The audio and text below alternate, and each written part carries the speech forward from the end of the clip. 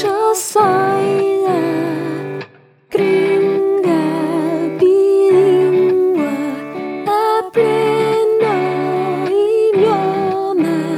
¿No sería la gringa bilingüe? Ay, cállate. Come along for the ride.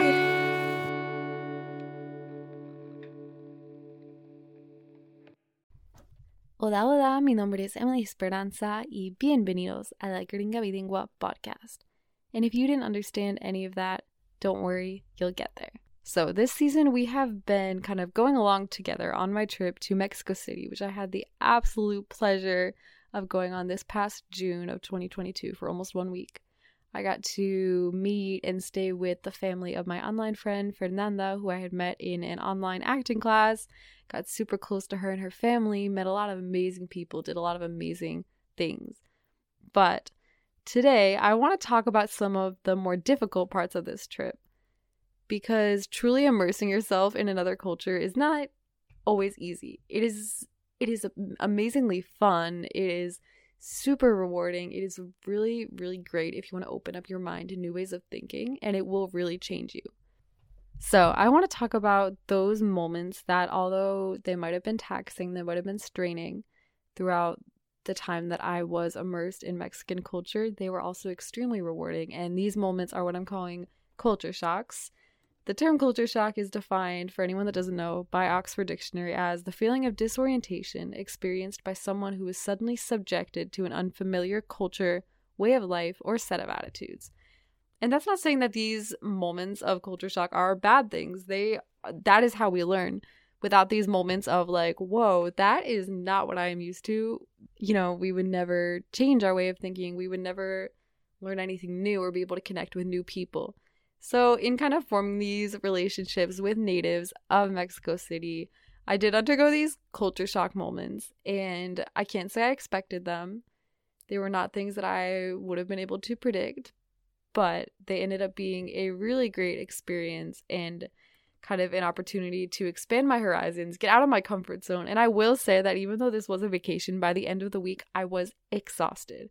And I don't think it was a little bit of physical exhaustion just from walking around 24/7, but that was the fun part. Like, I think it was a lot of mental exhaustion that I could not have predicted. And I think that's a beautiful thing because it shows that, I was in a new environment, and that is a really cool thing. But I just wanted to share with you guys today some of the most interesting culture shocks that I experienced in Mexico City. So, without further ado, comencemos. Okay, so the first culture shock that comes to my mind when I reflect on these moments during the trip is one that is honestly also my favorite and one of the most beautiful things about the trip. This has to do with the kindness and the humility and the generosity of the people of this city.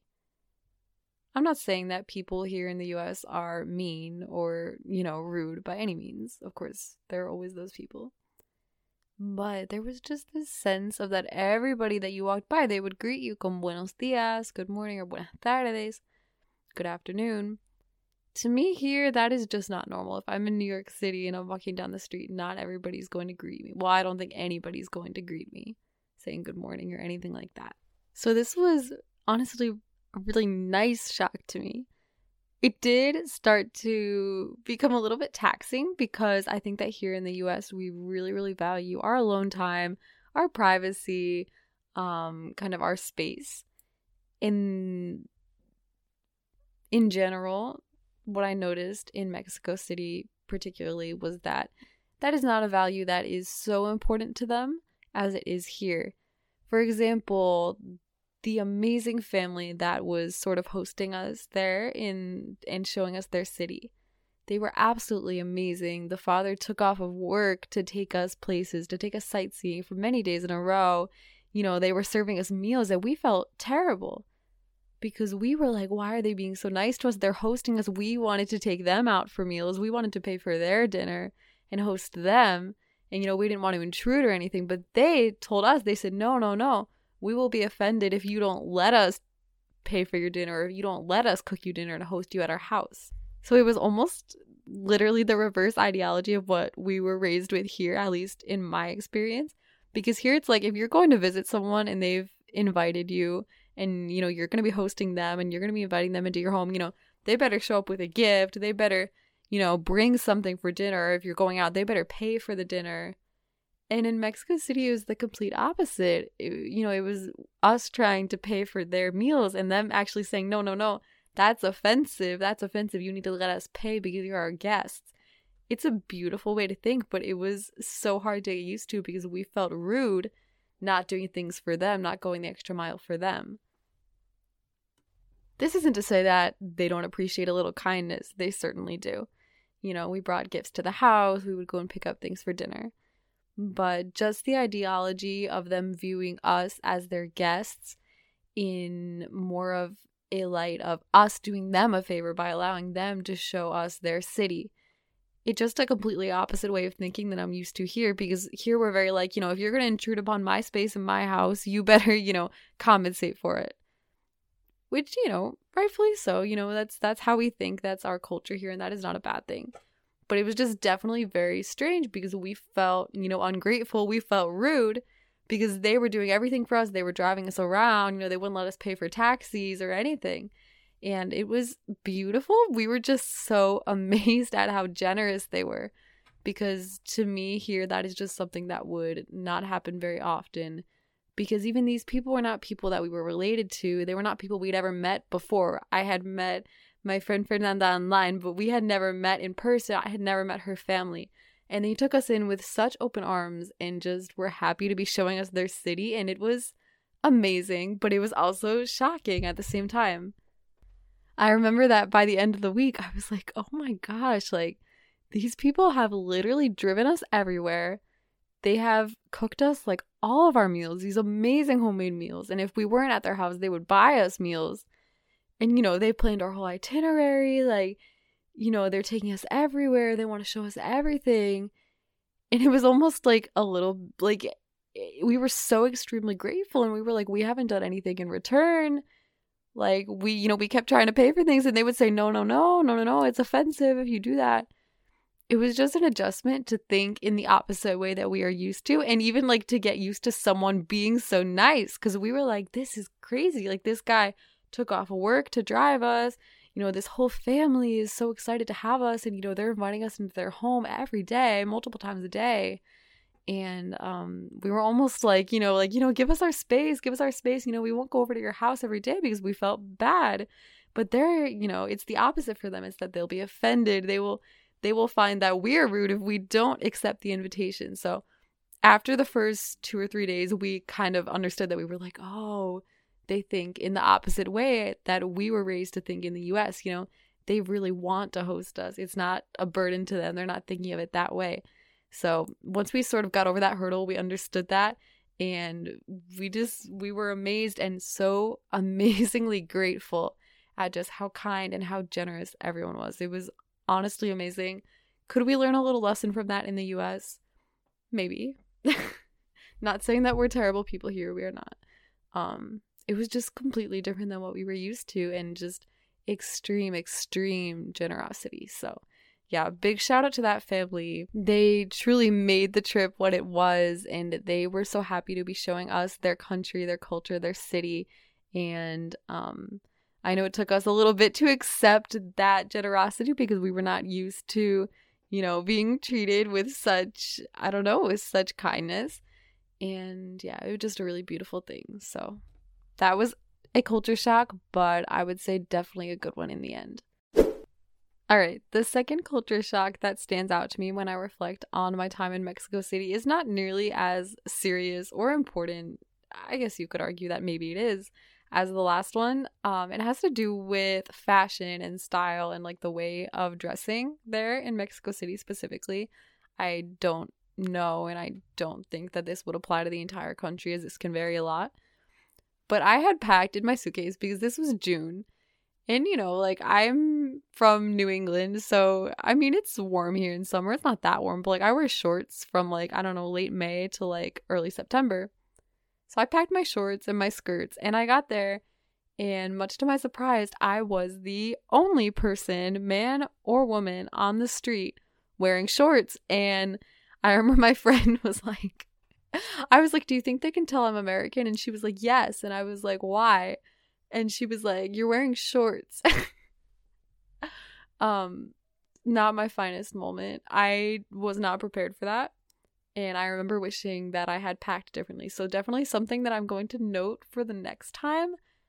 Had I been wearing pants, I definitely would have been sweating. I think that we just also have a different perception of temperature, because to them, they were like, why didn't you bring a sweater? Aren't you going to be cold? And I was like, it's 75 degrees out. That is sweating for me, coming from like up in New England. So that was sort of an interesting one. And not necessarily a bad culture shock either. I didn't feel like I faced a lot of judgment or like people were trying to scam us. I feel like a lot of people say, be careful, you're going to get scammed because they'll know you're a tourist. I find that at least making the effort to speak a little bit of Spanish and at least to show that you want to be there and that you want to understand their culture. I did not feel targeted or like I was getting scammed by anybody. I found the prices of things we were sold to be very good. So even though I was the only person wearing shorts and everyone probably knew that I was from the US, aside from my slight gringa accent, this was just more of a funny one, to be honest, because I was like, oh no, I messed up. I gave myself away. I blew my cover.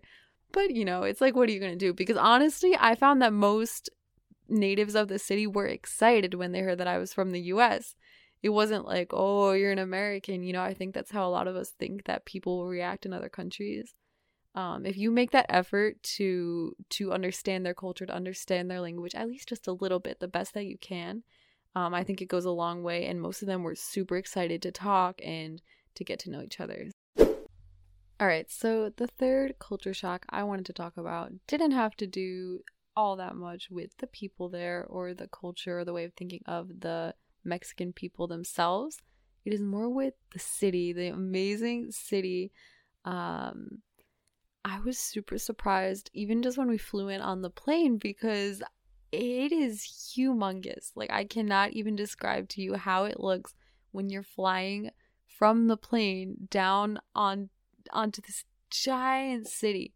I knew that it was the largest city in North America, and yes, that is a true statistic. It is the largest city in North America, which I don't feel like a lot of people know, and I was honestly surprised at that when doing my research before the trip. It's bigger than New York City by a lot, I can say firsthand.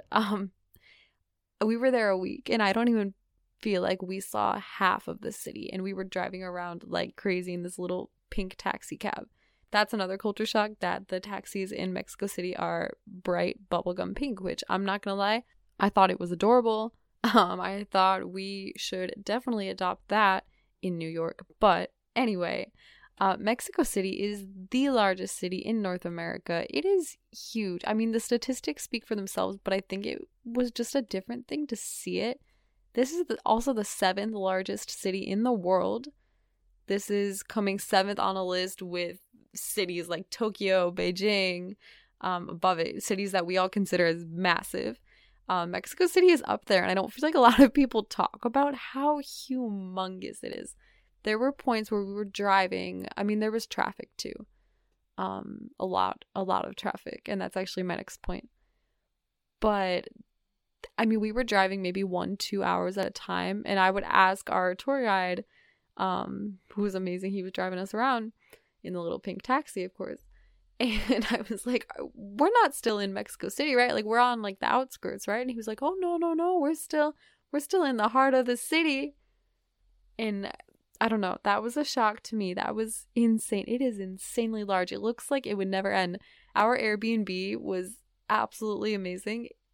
It was on I think it was the 35th floor, I want to say, of an apartment complex in the Polanco neighborhood. And I will post a photo on my Instagram if you want to check it out, at the Emily EMILY Esperanza ESPERANZA, at the Emily Esperanza on Instagram if you want to check this view out.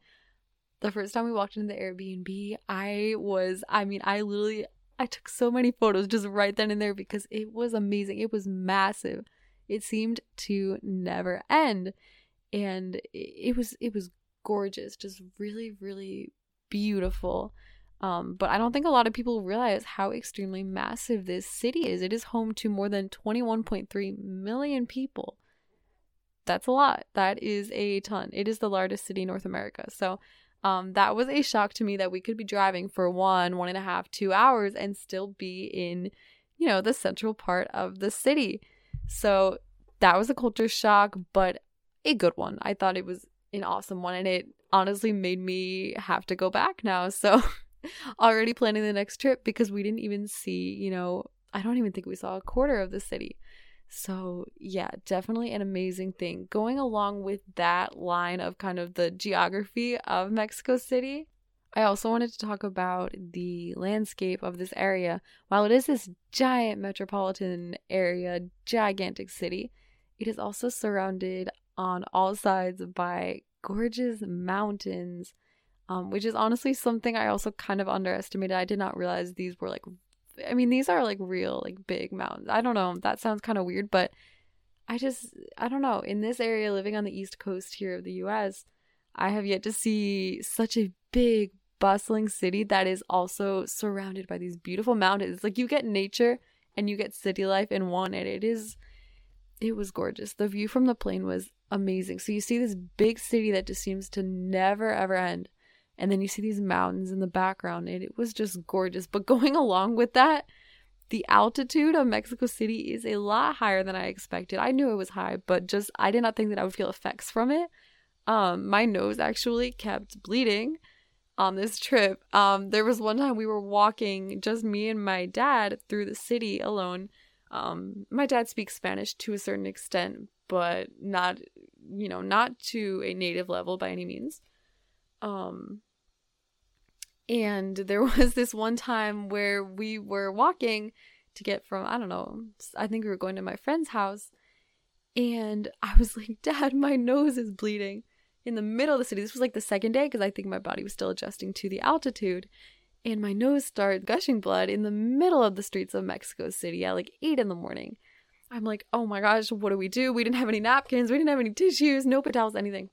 This is going back to my first point about how the people in this city are amazingly kind, amazingly generous. They will give their time, their resources for you. This woman stops. My dad couldn't even talk to her. He didn't know how to say tissues in Spanish. My nose was gushing blood. I couldn't talk. So she was just so nice. She was like, it's okay. Saw what was happening. She gave us all of the napkins out of her purse. She's pulling out all of these napkins. She stayed there with us, giving me all these napkins. That was, that speaks to the altitude of this city, which, by the way, is 7,382 feet above sea level. So, that's crazy. There's like a famous city in Switzerland called Gimmelwald, which is not even 5,000 feet above sea level. So, like, when you think of the Alps, you think of those as like high.